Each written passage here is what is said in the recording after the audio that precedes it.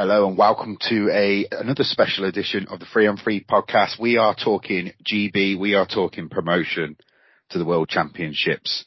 GB with 5 wins out of 5 in Nottingham. We're back at the big time and we're looking at a good time in Prague next year. The two guests, the two joining me as usual, are David and John.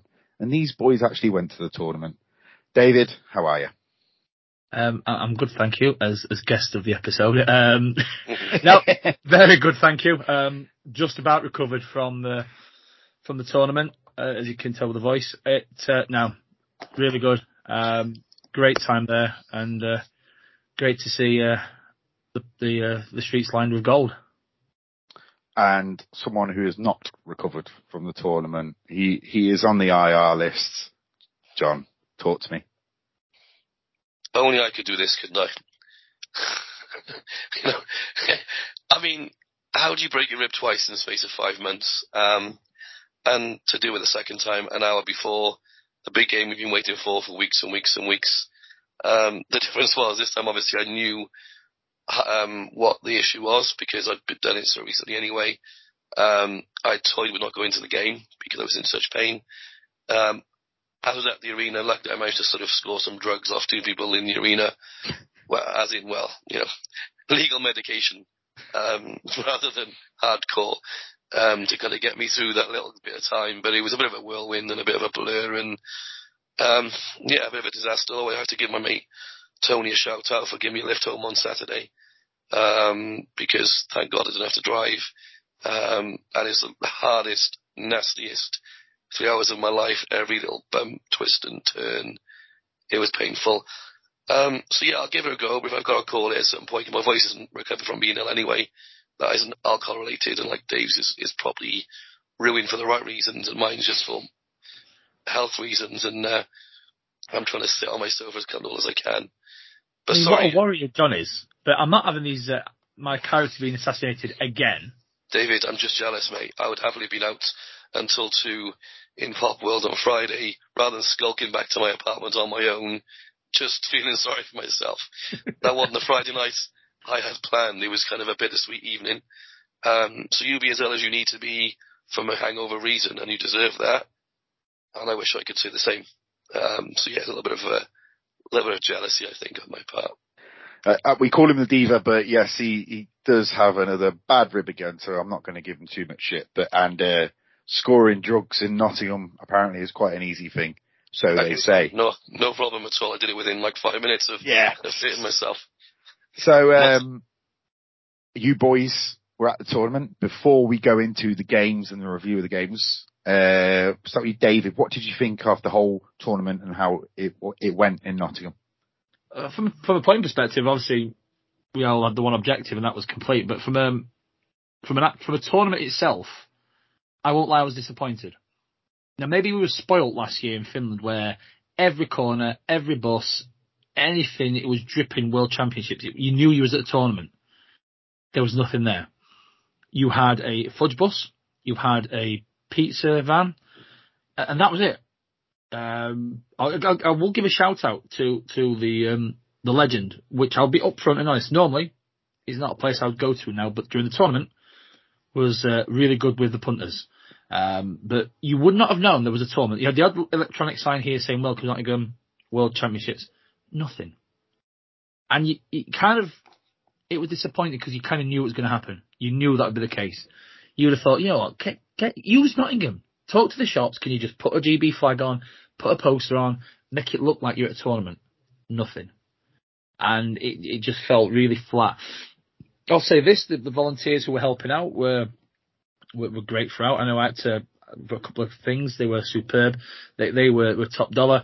The staff getting you in and out were really great. The people looking after the Stanley Cup and the queue there, was great. You know, thankfully it was only a half an hour wait. Some people waited an hour and a bit to get a photo with Lord Stanley, and there's a bit of silver. So them side of things was great. The DJ, absolutely, he was living his best life, but he was fantastic. And one reason why, he read the room. Not many DJs in the Elite League read the room, but my God, and John will back me up on this when he comes on, he read the room well. The amount of times with a breaking play and the fans were chanting, No music. Carry on. And he'd be there, stood up, getting the crowd going. Carry on, keep going. And it worked. The noise spread throughout. It worked well against Poland. It worked even better against Italy. But he was outstanding throughout the whole 5 games. And the music choice was top dollar. Although I had to laugh at his and Aaron Murphy's interaction with the playing of a particular song. I just felt that was done well. Also kind of officially, unofficially promoting that Italy game. I just thought those, them things were great. So there was a lot missing, a lot disappointing. I can't lie. But as a tournament, you're talking about 19,000, just shy of 19,700 for all 5 games. On the whole, all right. A lot could be done better. A lot could be done worse. But on the whole, you probably could. Yeah, okay. And John, as well, I want you to touch on the Stanley Cup being there as well to end off the week. But what was your thoughts on the tournament experience before we talk about the games? I think just to echo a little bit what Dave said, the first 2 points particularly, the lack of advertising was a bit weird. The amount of times I'd be in town buying food and whoever served me saying, "Oh, what's on in the arena? Is there some hockey or something on?" Because I went GB on. So I've seen a few of these shirts or T-shirts around today. I didn't know what it was, and that's even like local people living in Nottingham had no clue it was on. Again, with Ken, the music was banging. Some of the games were actually so boring. The other non-GB games, I was just living my best life with Ken, dancing to like all these awesome dance tunes. Wishing I had Shazam on my new phone. I'd forgotten to download that since I changed my phone. So Ken smashed it. Definitely when Stanley Cup arrived on Friday, I think that's when the atmosphere changed a little bit. I know it was the last game of the tournament anyway, and I know that a lot of people probably went to the game specifically because that was in town. It felt almost like Christmas Eve on Friday. It was kind of weird. It was a buzz about the place, which hadn't been there all week. And as soon as you walk into town, you can see people around early and excited. And I didn't actually queue to see the trophy, admittedly. I was going to do it at one point. I thought, I'll maybe come back a bit later. I've seen it before.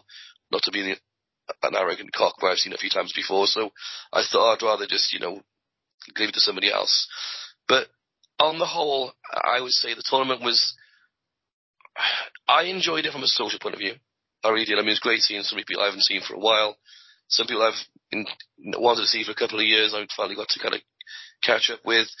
And when I was watching the games, luckily enough, the guys around me I know from Guildford and they're regular GB fans. And the one thing we did say amongst ourselves was, whilst we were all disappointed, it wasn't in Italy or maybe Lithuania.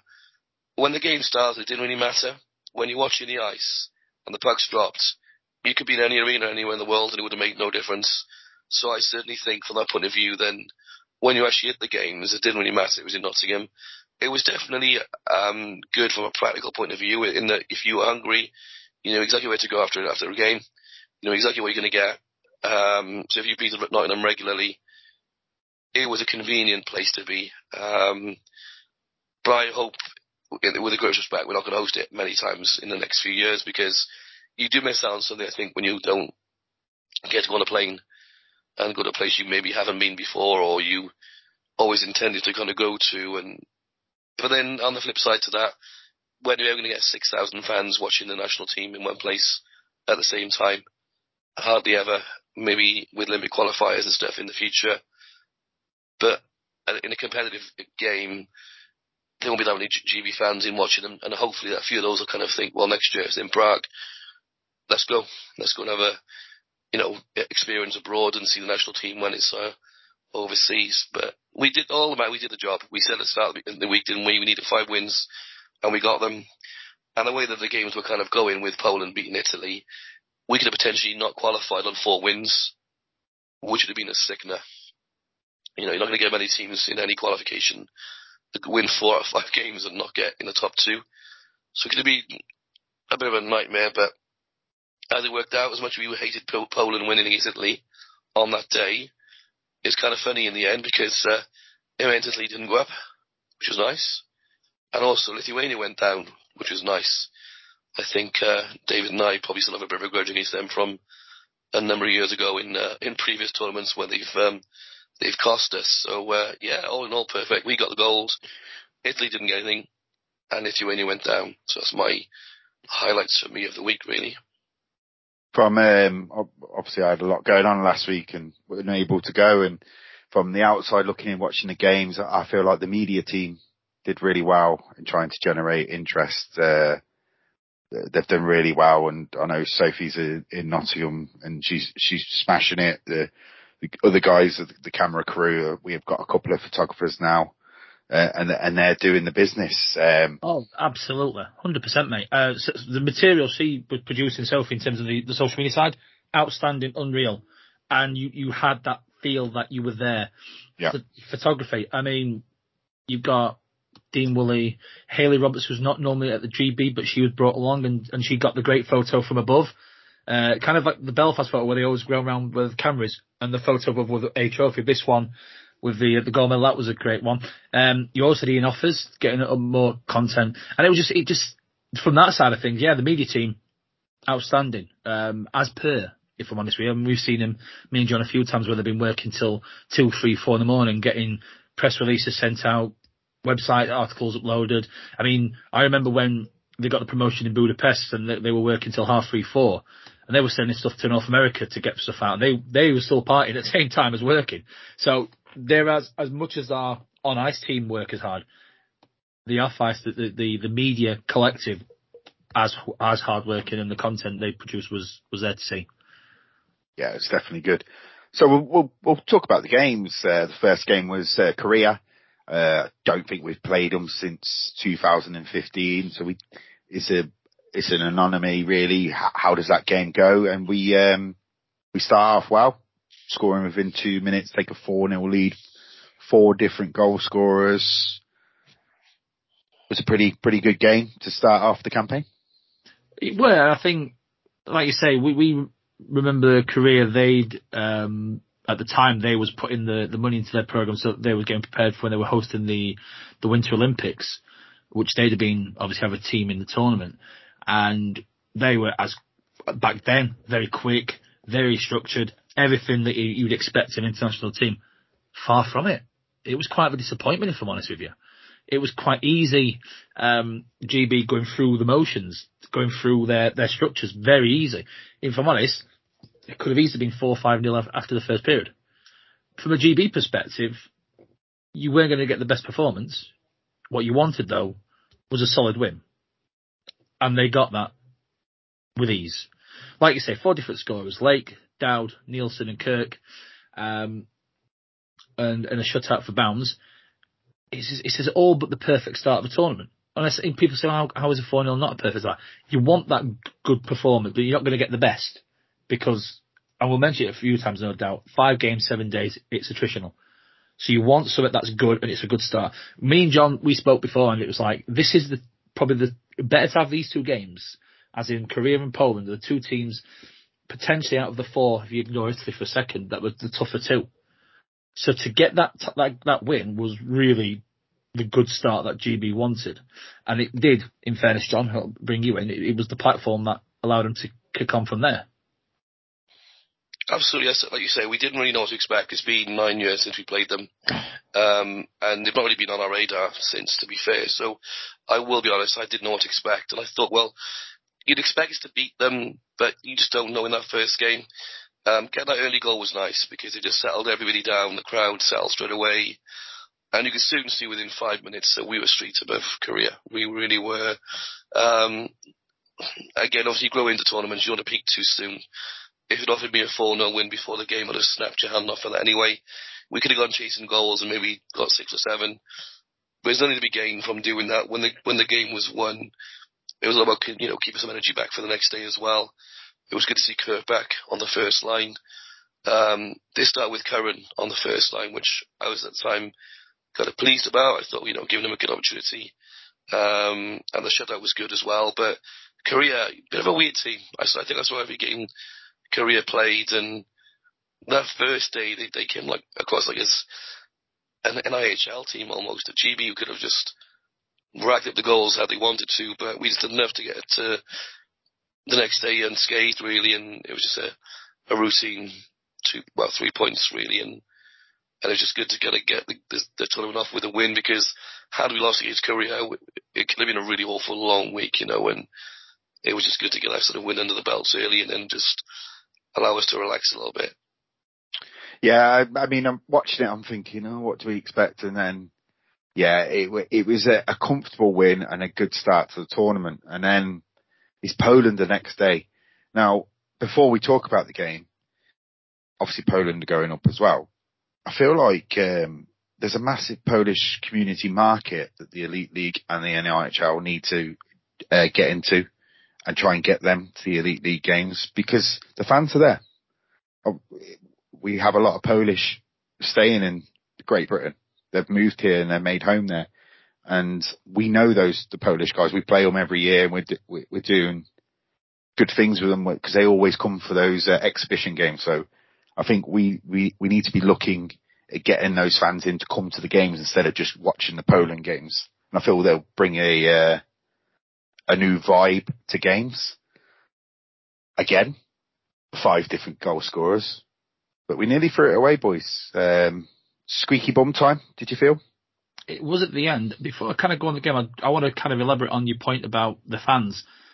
I genuinely don't believe that building will have an atmosphere that they had in that third period for a hockey match ever again.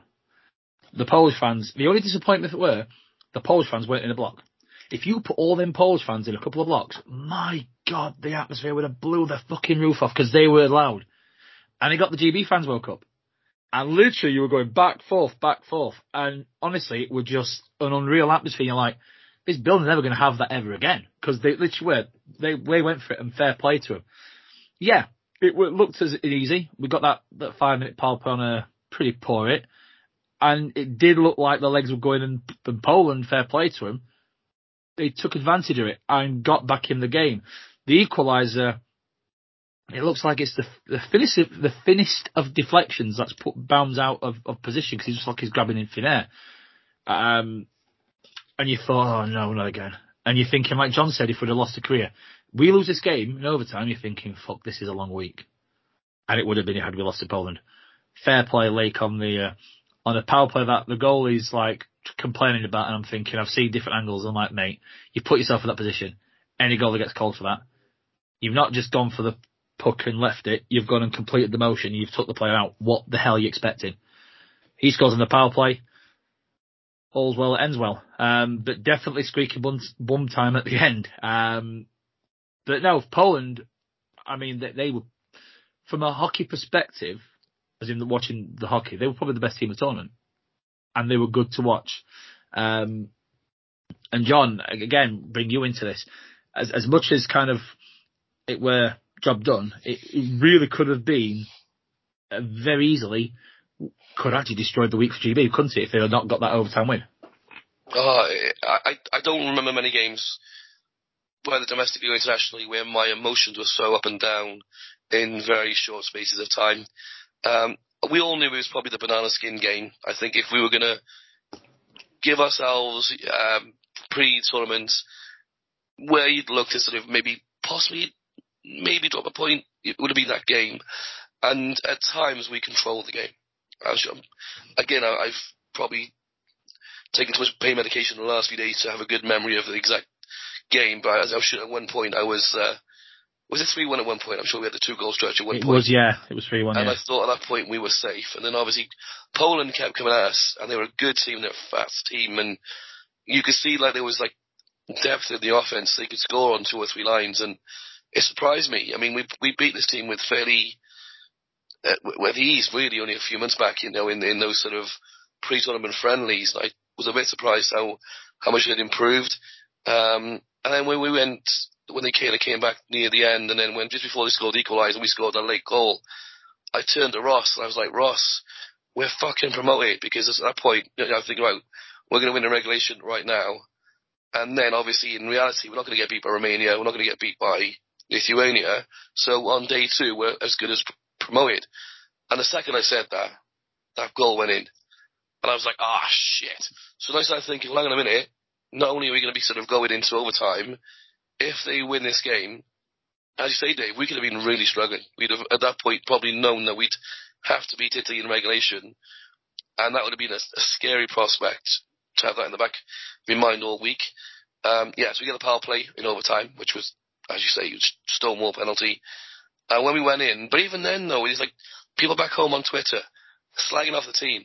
Oh, it's a point dropped against it. Like that Jack Walker guy. This guy is an absolute clown. Not only has he said, oh, John shouldn't be in the squad, he's then saying, oh, that point will come back and haunt us. Blah, blah, blah. Yeah, it could have done. We won the game against a good team. And at the end of the day, if we'd lost that game, fair enough. Give the team some criticism. But when you find a way to come back and win, it's a character win.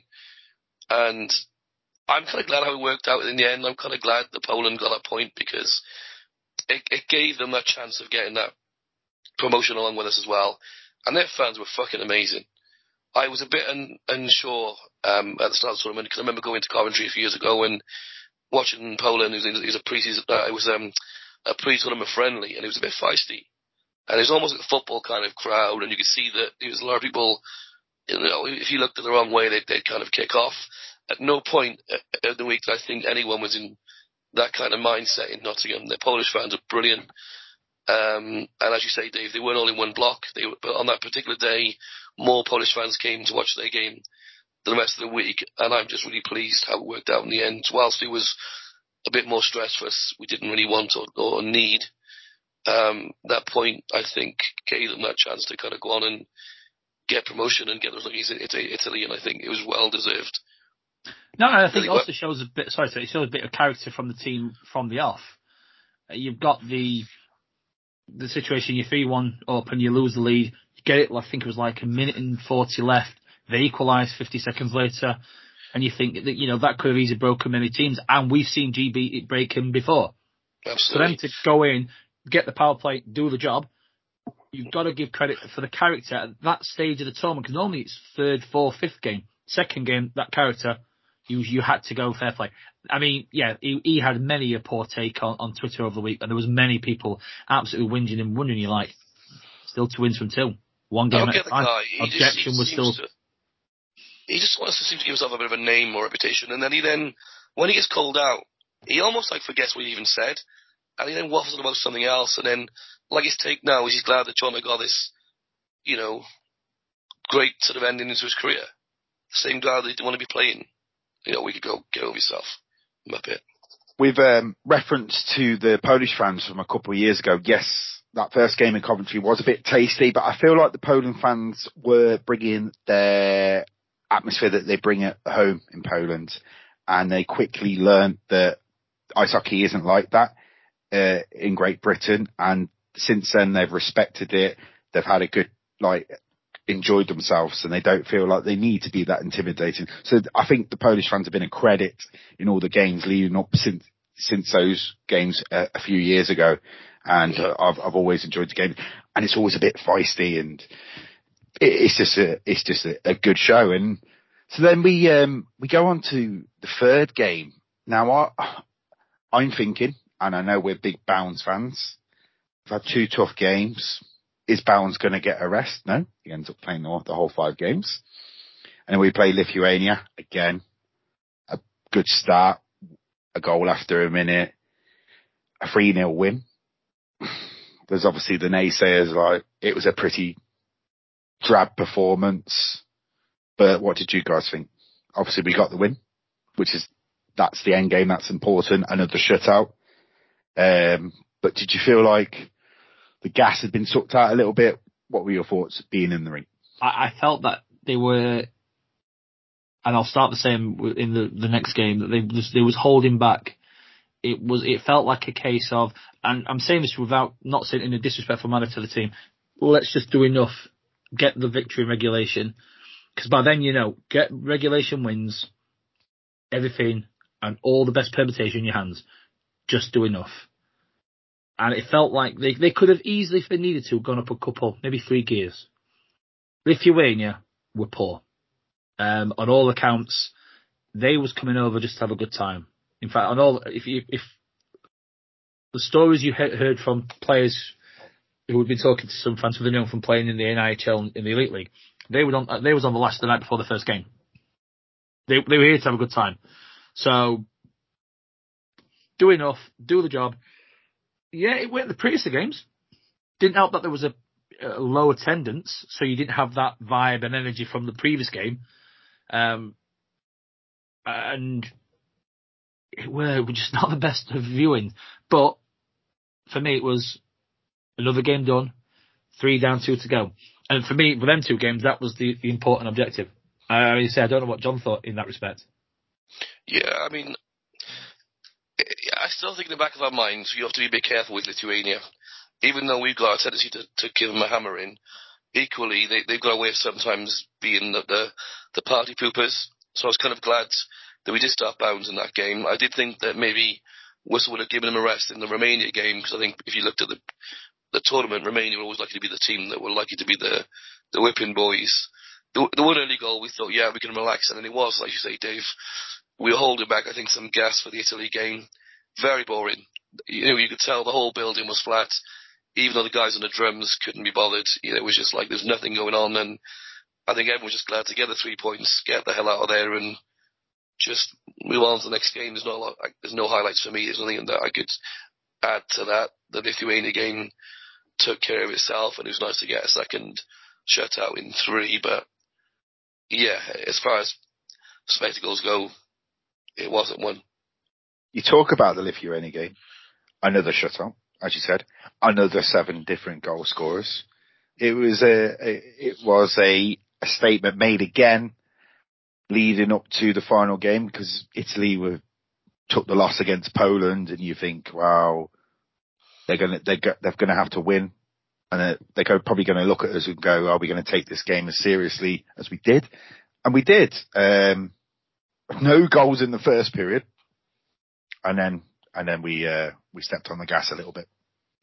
And for the first time I've ever heard the fans started actually say, like, making noise, as in, wake up, what's this all about? And I never heard it. I said, John's watched them longer than I have. In the 10 years I've been going and watching, I don't recall ever hearing that. And it was poor. It really was poor. I tweeted probably the worst period I've ever watched GB play. And that's including some drab periods in 1B. But it did feel like the rocket was sent up the arse, and they decided to put that statement of intention out, and they got the goals. Pelini, Kirk, Jonathan Phillips, Curran, Ruop, Mosey, Waller. They just started firing in that last 30. The first 30 was awful. Just forget about it. The last 30 was some damn good hockey, and that, for me, if you ignore that first 30, was the type of hockey you want to finish on.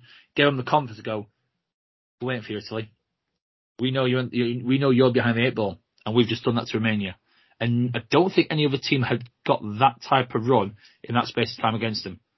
So for me, it was like, right, okay, we were poor first half, second half, no, we've done the business. We'll see you on Friday, Italy. What have you got? And the crowd, as much as they were disappointed, had that a little bit of a boost. It was like, yeah, okay, we've shown what we can do. And I think it helped all around to kind of feed on to Friday. Yeah, I absolutely agree. And I've got to be honest with you, in the first period and into the second, people around me were saying, we're going to get whooped by Italy. It was mad how, like, the mood just started turning amongst the fans, whether it be in the seats, hearing people you don't even know in the corridors saying, oh, we're burnt out, we're this, we're that. And I can understand that kind of almost kind of like freaking out kind of mentality, but it was still early doors, and the fact we could just go bang, bang, bang and score 7 goals like we did, it just shows we can, like, take a game and scrap if it's negative. It needs to happen. So there was never any concern of us not winning the game. I think that it's a bit of game management to some extent of not going too hard too quick and then coming Friday having nothing left in the tank.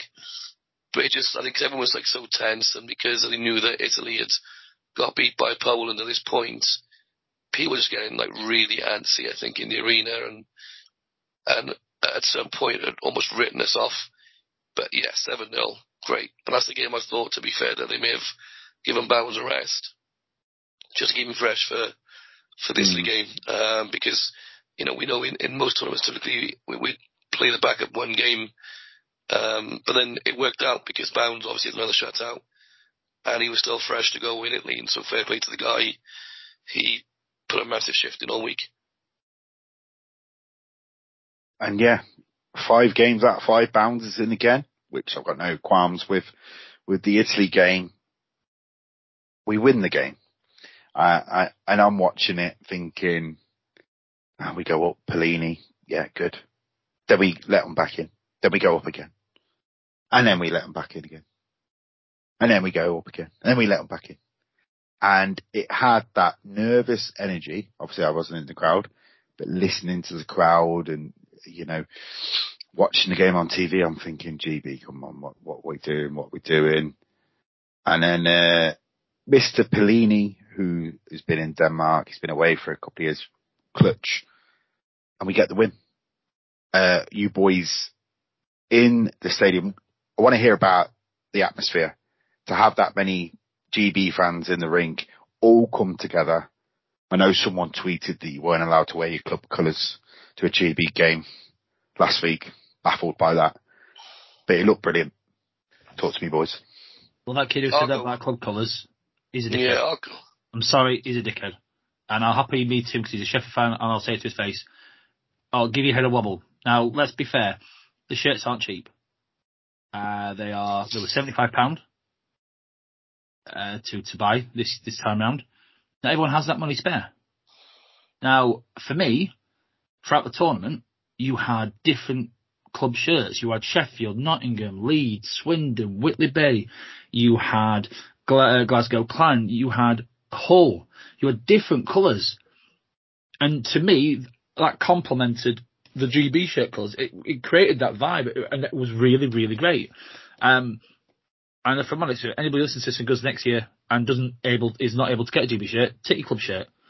And if you get any crap, find one of us. We'll be there and we'll just tell them straight. Because no, that attitude was there 10 years ago. Because I remember in Riga for the Olympic qualifiers, there was a load of Nottingham fans, and all they had was the Nottingham shirts. And there was actually where's your GB shirt?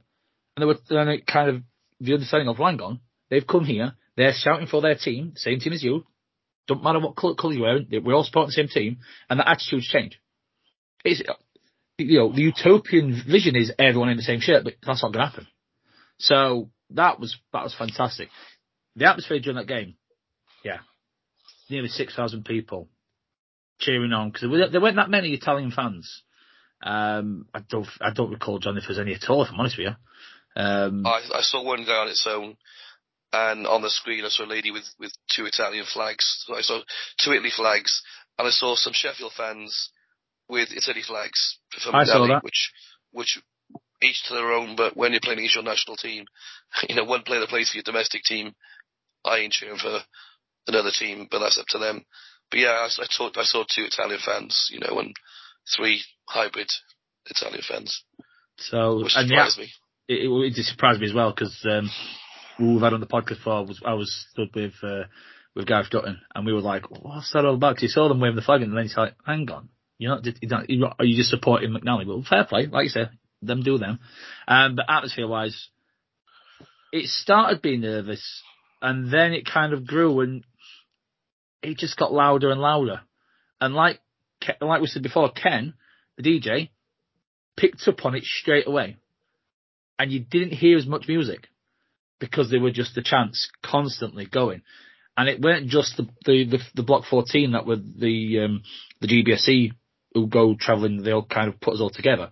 It spread, so it was starting 13, and they would actually start in 9, 10, and it just went round.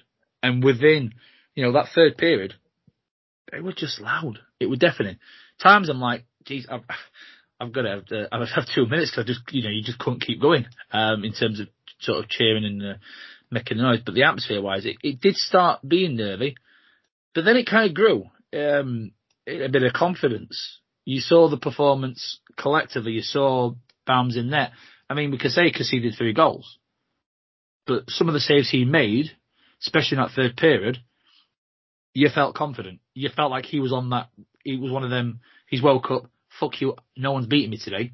As in the win. I know they score past him, but not getting the win against him. and it showed in the crowd, and everyone got involved, and the atmosphere, that empty net goal, that was something special. The goal that Farmer scored 5 years ago, it was an unbelievable moment. 250, 300 fans, I think they were in Budapest, and the noise was great then. You had that moment with 5,500, 6,000, and wow. You were just seeing people. They weren't like just jumping up and applauding and tally ho and all that. It were limbs. It was, you know, we're grabbing people. It was that moment of, we've done it. And we talked about it, John and Scott, about that moment in Budapest. And to now have 5,500 other people also have that moment of the ecstasy of, you've got promotion to the top pool. You can't beat it. And that atmosphere showed. And then it kind of, because everyone was kind of like hoping we can do this in 4 games, and 5th game's the party, we're celebrating the career of the captain. And then that moment, once we kind of knew it was done, it started having that feel of the party started and celebrate the career. But outstanding atmosphere, one I'll not forget for a long time. And hopefully we can enjoy something similar next year in Czechia, John. Yeah, I mean, you know, you and I were close by in terms of the seats. You could see I wasn't exactly bouncing around. So it was a bit sweet for me. Unfortunately, it was a game that I'd looked forward to for a long, long time, and didn't get to experience the way I would like to experience it. I pretty much spent the whole game trying not to get bumped or, you know, hit on a pass down, because I was kind of a bit tender at that point, obviously. But I must be honest, I didn't ever feel we weren't going to get a result. I don't know what it was. As soon as I got into the arena and I'd sort of, you know, got myself sorted out, I thought, we're going to do this. We're going to do this. And, you know, every time, obviously, that we score, they seem to come back in it. What I was always confident of is that even if they come back and they equalise, and we're drawing late in the game, they've got to pull the goalie. They need to win a regulation. So I always kind of felt confident in that, unless they get, like, say, a couple of goals ahead, when we got to start maybe looking to pull the goalie, the pressure was on them. And as the game went on, the crowd got louder and louder and louder. And the team just seemed to respond to that. I think early in the tournament, there was a few players that were annoying me. They were trying these little fancy showboat moves against the smaller teams. I won't name any names. And I'm thinking, if you pull that kind of shit on Friday, we're going to get burnt, because Italy will punish you if you make a mistake with a stupid, like, no-look pass and stuff anyway. But we didn't. We stuck to the basic principles of the game, and we didn't react to a few cheap Italian plays as well, where they're trying to get us to react to get a penalty. And the players on the ice, they played international hockey. We've learned a lot in the last few years. In the past, we take dumb penalties, reacting to stuff, and the crowd was on it. The crowd was on it, and it's weird. I just never felt that we weren't going to win. And I was saying to, like, Ross next to me, I said, you know, if we're tying this game later on, they're going to pull the goalie, and the fact that we were obviously at this point winning, and when they pulled the goalie with 3 minutes to go, you're thinking they're going to get 2 regulation goals. They're not going to score 2 in regulation. Not a chance. And then at that point, when the goalie was gone with like 3 minutes to go, you kind of knew at that point, we're probably going to win this, and we're going to get the gold. And it was kind of a good feeling, because it was like a bit of a build-up to what, at that point, to me, was inevitable. We had a few minutes to actually enjoy it, to relax. It wasn't going to go down to the last buzzer. It wasn't going to go down to overtime. And it was a good feeling. And I'm not going to lie, there was some tears when the result did happen in the end. Maybe a little bit of emotion, a little bit of pain, I don't know, but I cried. And I looked around me and David was crying. And then I saw the people crying, and I thought, this is what it's all about. You know, you go to sport for moments like this. And I think when you truly, truly love your team, and you get to experience something like that with your mates, and you've experienced many downs over the years, and you think, why do I bother? But to look around, and I don't cry. I don't cry at all. I really don't. And I had tears in my eyes, and I looked and I saw Dave was going, and I was like, yeah, I get it, because I feel exactly the same. And it's just good to know that you're getting the same buzz your mates are getting, because it was just, yeah, it was an experience I don't think I have had many times in my life in terms of sport, but one I'm glad happened in this country to hopefully allow more people to kind of get that feeling, because it was bloody amazing. And I'm just so relieved that we're going to go to hopefully Prague next year. We've had a little chat amongst ourselves. It looks like if the IHF are being quite sensible about it, they're going to place obviously Poland and Ostrava, and we get to go to Prague. And if we do, we're pretty much all sorted, and all the boys are going to probably be heading out. No, it's there's the talk of so you could have logistical swaps.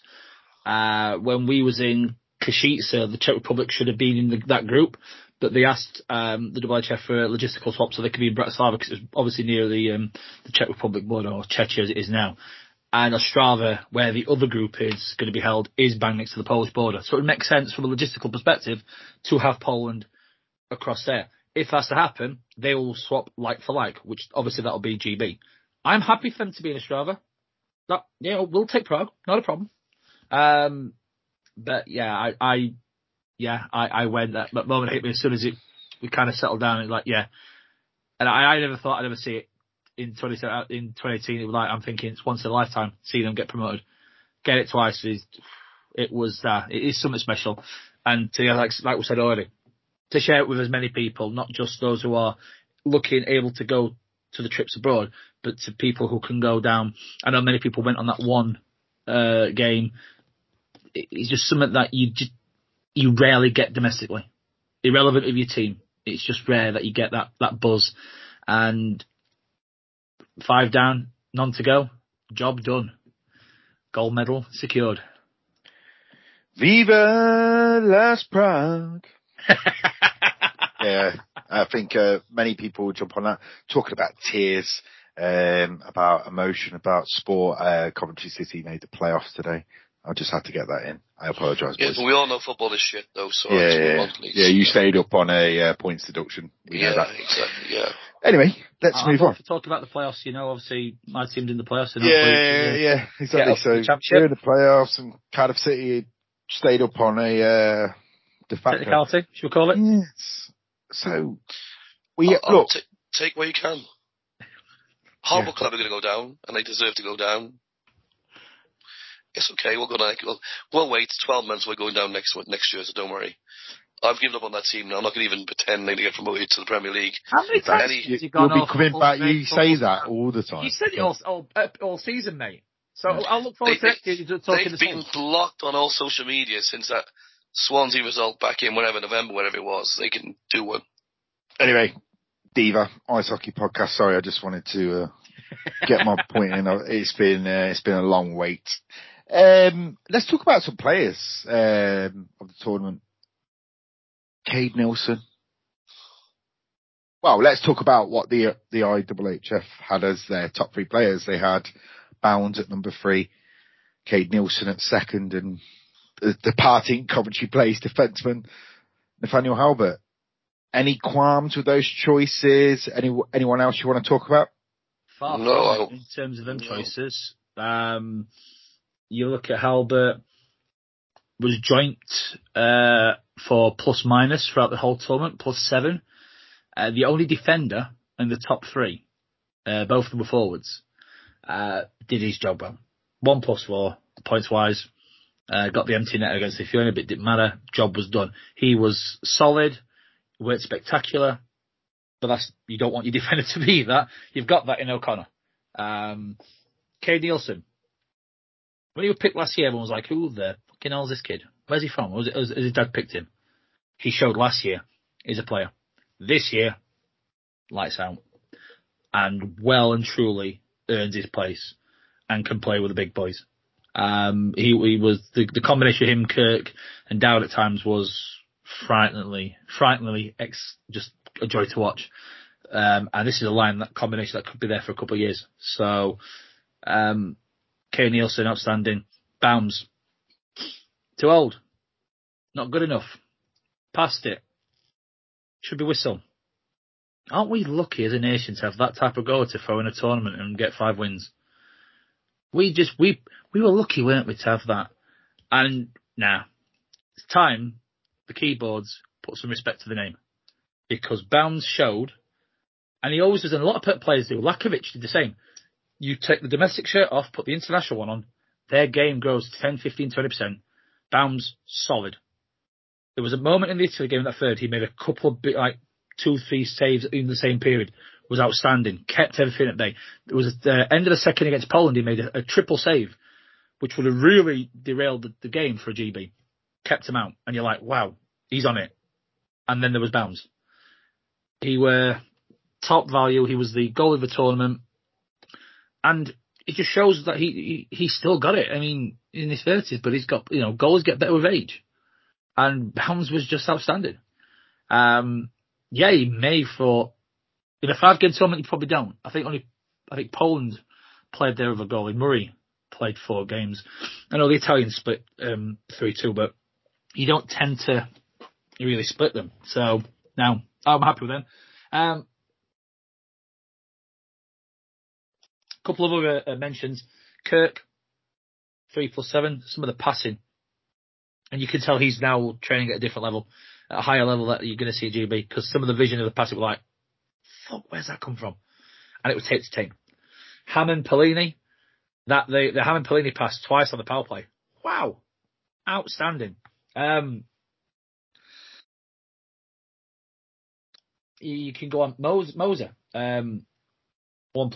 Waller, Josh Waller, +4 and 1+2. Dowd, 2+3. You can joke John Phillips getting as many goals in a tournament than he did all season for Sheffield, but you could go through the list. O'Connor had a great tournament. Lakovic, great tournament. Myers, great tournament. Got hurt in the last game against Italy, which I thought was a bit of a nasty hit. Got back into it. That fourth line was what we expected and more. They didn't just shut down. They actually did provide a bit of offense throughout the whole tournament. And it gave the other 3 lines, when they went switched on, just a bit of breather, just to give them a chance to reset. Worked well as a collective. We mentioned their names, and I don't know if John had any other names he'd want to highlight, but you can't mention them. There was outstanding performances throughout. John, obviously, David has waxed lyrical about the players, and he had the stats there, very impressive.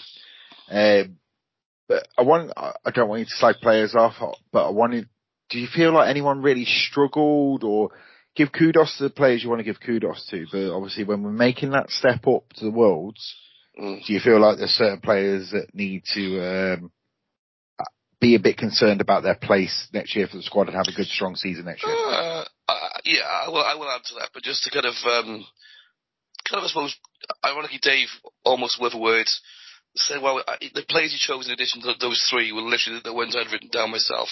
I mean, just to go back on the top 3 we talked about, Halbert was incredible for me. I sort of said to the boys in the group, during the week, how him and Richardson were a brilliant combination. And a friend of mine came up on Friday, just hadn't been to the other games, and he said, who's been the standout player for you for GB? I said, Halbert's been unbelievable. I said, Bounds has been incredible as well. And then to know they were like 2 of the top 3. Nielsen, I just fucking love watching that kid play hockey. He just plays with a smile on his face. He's a kind of crash bang player that anything can happen with him. He's so fast. And the fact he plays with a smile on his face, I love that about him. I wish I could remember who it was, but someone on Twitter said along the lines of nepotism, he's only there because dad is the coach. Clearly we never watched one game of Poole last year, because this kid, a year ago, we didn't know who he was. I didn't know who he was. And yet he was the best player in Poole. And Bounds, I'm going to be smug. I said months and months and months ago, when there was a bit of a doubt over his form and Whistle was getting starts in Belfast, and I said, come the end of the year, it'll be Bounds number 1 for Devils and GB, because Bounds has been there, done it, got a wardrobe full of t-shirts. He's always going to back up the national team, and he's been incredible. And Bounds just, again, shut a lot of people up, so those top 3 are the brilliant.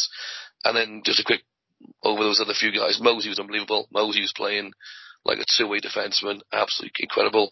And I also think that Hammond and Pellini were brilliant. And Hammond seems to play better for GB than he does for Nottingham. He's almost like he's a British guy by birth now. He's got a way of playing for GB where he just knows how to play for GB. And again, on a quick point about these, you can't pick 6 dual nationals. The reality is, guys, if we didn't pick 6 dual internationals, we wouldn't be in Pool A next year. We would not, because we'd have been going into the Italy game, potentially with a less of a team on paper, 11 dual nationals in the Italian team. We wouldn't have got that result. That's down to likes of Halbert, and, you know, we like some obviously Hammond, who by birth, okay, maybe not Halbert, he's not to get bored. Certain fans wouldn't want them there. Into the ones who, I won't take anybody out, but you obviously asked the question. The one guy I was a bit surprised at, and I was bigging him up, was Johnny Curran. I was excited to see him play. I don't think he settled that well during the week. He did manage to get a goal, and I was pleased for him. He did start on the first line from memory, and he did then kind of get pushed on the line a little bit. I've seen him a long, good GB career, but I'm sure you're trying to edge me towards the defenseman. That's where your question is it aimed at with Clements? I would say, in terms of the top six, again, all look fine. I'm not going to dig out Tatlow or Jones. I didn't agree with maybe both of them getting picked at the time. But I think of the team that made it, those two maybe you question whether Clements could have played more of a role than either of those two guys, possibly so. But when they came on, they didn't do themselves any injustice. I think they both performed well. They were on the ice for key goals at key times, as in our favour. So, you know me, I'll say like it is, but there's not many people I would like to sort of say, right, you didn't perform over the week, because it's a squad game. We need 22 guys to turn up to win, and they did that 5 times out of 5. So, and there wasn't one player that to be listed out as being a poor link in that chain, and I think that all 22 guys would be within with a shout next season. That's obviously not going to happen with retirements, obviously, anyway, and potential injuries come this time next year. But I think every guy that played in that team stands a chance of another plane next year, because bear in mind there's 4 more guys going to go next year. Squad of 26. Yeah. We're only going to be down at least Jonna, at least. So, yeah, I think everyone who put that shot on this week can hold their head up high. No one let anybody down, and I'm proud of all of them. No, but I think that's a good thing as well. Like, everyone really had a strong performance. We're going to have the retirees. But yeah, Tetlow has obviously been announced back in Nottingham. I don't know if that's the correct move for him, but is what it is. Be interesting to see what Hammond does. Does he go back to Germany free, collect the wage after his pretty unsuccessful season in Nottingham? But Hammond's obviously an enigma. I don't think Nottingham was the right club for him. Do another club in the league, but potentially go, I'll give you another chance. I'll give you another chance in the league. Coventry. Do you think he's the kind of guy that needs a smaller pad? He obviously played at Manchester and was very good at Manchester. You know, do you think he needs... I think if we were going to have him, the club has seen him. We had him in the Elite Series. I think if Danny wanted him, he would get him back. Maybe it wasn't the right fit for the club. But I feel like I could see it. Maybe I could see him in Sheffield. Mike Hammond is a very good player, and he's seen that when he addressed the goalie with that deke and that goal. That goal was got pure something. filth. He has got something, and I feel like he suits Sheffield. I 100% feel like he suits Sheffield. He's a luxury player, isn't he? He really is. He's the kind of guy that you're not going to see skate his bollocks off every single night. So he's Sheffield, isn't it? Surely. Yeah, he's a kind of a Valorant kind of player, isn't he? Where you know. And then you've got Pelini. Pelini is, if you believe the rumour accounts, is coming back to Nottingham. I don't think he should, but it depends if he wants to come back and he's happy.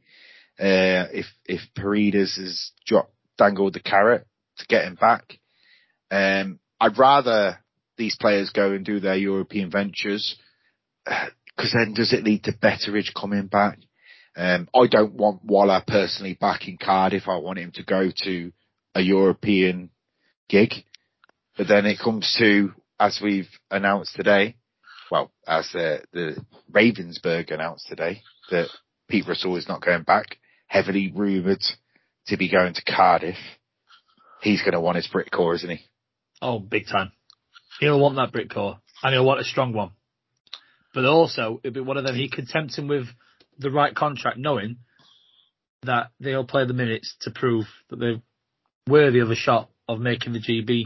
So the likes of Duggan and Sir Ben Davies, it potentially opens up some doors for them, not making the team this year. Anything to add, John? You're sitting there with a little smile on your face. What's going on? No, it's like the cat with the cream, isn't he? I'm not going to lie, boys. I'm at the point now. I'm just in a lot of pain, and I'm just kind of trying to get through the last few minutes. The Nottingham drugs are wearing off. Normally happens. Yeah, I mean, I'm not being funny. I didn't really. I got some dodgy drugs. So I've lived on my sofa for the last 50 hours where I've been home, and trying to sit comfortably is not easy sometimes. So. But let's talk about that, boys. Soldiering on. Let's talk about that. Obviously, Pete Russell's heavily rumoured to be going back to Cardiff. Tetlow's back in Nottingham. Craig Moore's in Dundee. Waller, what do you think? Should he go abroad? Do you think Betteridge is coming back? Thoughts, boys? Yeah, I think Waller needs to go abroad. I think even if he does, okay, it's before Pete Russell's time, or whoever is the coach. But I think the damage has been done by the Devils themselves. I think that they've not really given this guy the eyes he deserves. He, to me, I've said many, many times, is a top 6 forward on any team in the league, particularly in Cardiff. You know, he played top 6 in the first season, top 3, in fact. He was on the first line early doors in the CHL, and for whatever reason, they bounced him about. Maybe they could argue to try and get other lines going, but he's a first, second line player all day long. Apparently, if you lead, I don't know the players these days, I don't get involved, but apparently his partner's from the Czechia anyway, so is that a reason to go and play over there? So if that's a link that, because I think wherever he goes, he's probably going to be earning less money, you'd have thought, potentially than he'd get in Cardiff, because I'm sure Cardiff will be more than happy to chuck the checkbook at him to make him stay, because the guy is quality, and I think that he's more than proved that playing for GB now he can handle international hockey as well. If Nottingham have got Tello back and they do bring back Bellini and they do bring back Betteridge, which is always a possibility for all three, you then got to say, well, at the end of the day, Nottingham looks strong, and if Russell gets the job in Cardiff, it gives him the opportunity then to, I would say, cherry pick. But if you're a Brit looking to play for the national team next season, and the national team coach is coaching domestically, that gives him a lot of a draw over the clubs, in that surely he can effectively tempt whoever he wants with the right offer, under the guise of not just playing for your Devils, but playing for your national team come Pool A next year. I'll be honest with you, I'd take Waller in Sheffield in a heartbeat. We had him in the Elite Series, and I said then, this kid's something special. I'd spotted him, well, I say spotted him, but I noticed his name crop up in the points for Guildford the year before, the season that was the COVID year. And I'm like, yeah, this is one player that we need to bring in. You move hella high water. So for him to have gone to Cardiff was quite, and I mentioned it a number of times, was quite the gutting signing for us. But would I like to see him go abroad? Yeah. Expand his horizon. I think, in fairness, Tetlow looks the better player for a year in Finland. It'd be nice for him to do a second year, because his stats were decent for a defenseman in the Mestis League. Betteridge looks a better player for spending a year in a different country. So you just hope, have 2 or 3 years, broaden that horizon, ignore 95% of British fans. Oh, you need to come to our club. No. Go away. Go to Europe. Explore the world game and enjoy it. Get so much more than you'll get than you just stick into the British game. You want to see our players, because in fairness, if they then go, it gives the younger guys the chance to step up. Not development, but it gives them the chance to refine themselves, and then they could be the ones to move on to the next, so sort of you've produced more. So I want to see him go abroad. I want to see him challenge himself. Maybe if it's right, his good ladies from Czechia have a stint at the Chancellor, maybe the Chancellor League of the second division, and then get a shot at playing in the top league. It's a decent league, and it'd be good to see a British player break into that. And then when you see that happen, you've got Kirk. Maybe back in the AHL, East Coast, maybe back in the SM Liga. And you start seeing British names in these top 6 leagues in Europe, things change. Things develop automatically. Because it's not, I mean, in fairness, it's like with coaching. You look at Paul Thompson. I think he was the first British one to coach in the DEL. Pete Russell goes across, does the same. I know Tomo's now doing quite well for himself in Denmark. But, you see the first one, and then you see that you can trust that one, you can trust the next one. And I think that, if the players take the punt and go for it, it can only be good for them, but better for the GB programme. I agree, and then maybe you now start seeing then, if likes of Waller and stuff go abroad, Scott, stop acting like a diva, please. That's my role. Thank you very much. I tell you what, you're just so annoying sometimes, Mr. Finlayson. Right, I forgot what I was going to say now. Could you just like all the attention on camera? Yes. If Waller and Sanko do go abroad, and hopefully there'll be more, because they'll always get better. Look at Bellini. Bellini's a way better player now. First couple of seasons he had abroad, it's finishing, it's just lights out. And okay, if it's your domestic team that loses a player like that, it's frustrating. But by the same token, sure, you want these guys to get the best opportunities that's going to only enhance them as players. And if they come back to the league, whenever that is, they'll be better players for it. Do now start getting a few of the young Brits back from overseas that have been over in North America or places in Europe, the 18, 19, 20-year-olds, will they get given a chance in the Elite League? Hopefully, I don't know if that will be the case, but there's just many young kids over in North America right now that are dying to turn pro over here. A bit like the guy in Dundee, Brian. It's just whether teams will give them a chance, because there's going to be the next generation of Brits we want to play for the national team. Where are they going to come from? Because they need to be playing Elite League hockey fairly soon. And if they don't, it's a short, run we're going to have of, top tier hockey, unless we get guys to come in over the next 3 years, 5 years to replace them. And it'd be sad if that doesn't happen. Yeah, and I think for me, it shows that with the guys in the NIHL, they got the call up to the extended squad. Let's not piss about it. You're not getting in the main squad if you're not playing Elite League hockey. You can score 50-odd goals a season in that league when it's 8-6 a game. If they want to play for GB, they need to make the step up. And then you've got the players that didn't make it this year with Davis and Duggan. If they stay in Cardiff and Russell's going there, they're going to have a point to prove. They want to have big seasons. And then you've got if I don't know Mr. Ferrara's personal circumstances, but he could be the hottest free agent in town GB-wise, because the guy's a natural goal scorer. Didn't work out in Nottingham for whatever reason. It'd be interesting to see where he ends up, whether Sheffield take a punt on him again or whatever. I don't know where he's going, but he's going to want to do his business this year, even if he has to take a drop in wage to prove his point. Who knows? But there's a goal scorer there. There's a few people, like you say, there's a fair number. And there's also some that didn't even make the conversation that will think, I think I can mingle and compete with these players. I can go do that. And like I say, there's now the carrot of playing for your country. Next year, it's the carrot of playing for your country at the top table. You're dining with the Canadians. You're eating with the Americans.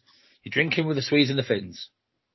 It's not every day you get to do that. I mean, Christ, we didn't do it for 25 years until 2019. Now having another opportunity. Can I jump in a second? No, that's our job, to drink with the Swedes and the Finns. Oh, we will do that. But I'm on about the play. But you know the metaphor I'm using. Yeah, I know, but let's just meet your high standards. Let's just make sure they're being professionals now. Don't give them the wrong impression now. What happens on these trips? Our players are very professional, and they don't frequent bars. That's our job. But I think it shows with this league as well. Nathaniel Halbert last year, lights out season for the Blaze. I had a conversation with him. He wanted to progress his career. He ended up signing back. And it shows that teams and coaches are looking at his league, because now he's got that big move to the Austria League. So, and then obviously going up, the GB guys, all they need to do is just put themselves on the market, because scouts are clearly looking at the league. what they are doing. And we go back to Kirk, and you had that whole experience of scouts coming over to watch him. Scouts aren't going to go and go, right, we can only look at one player. Who else is there? Who else is on the market? Who else could you take a punt? And if that scout goes, not good enough for our league, but I've got a friend in that league. By the way, have a look at this guy. And it does filter to, just at NHL or in Europe, there may be someone. I mean, Sheffield had Gunnar Svensson, God bless his soul, who was quite the scout in Sweden. And that helped, help Dowd with his move eventually to Troja. They're out there and they will look. Kirk broke the mold, and now it's, they'll go, where's the next diamond in the rough?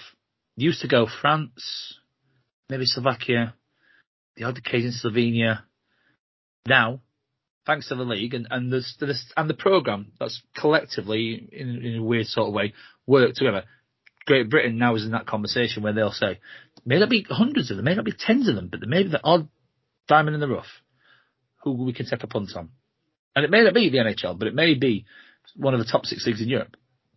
And it just makes things more competitive, and it just does the job.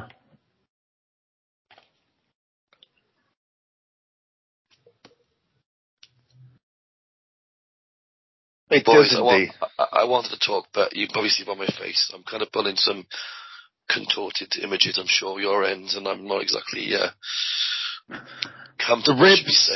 The ribs have spoken. Yeah, they're silencing me. It took a lot to silence me, and unfortunately, I don't want to cry on the podcast. But yeah, there's no too good, too bad. There's no yays or nays. The GB are going to Prague, and we're going to have a good time.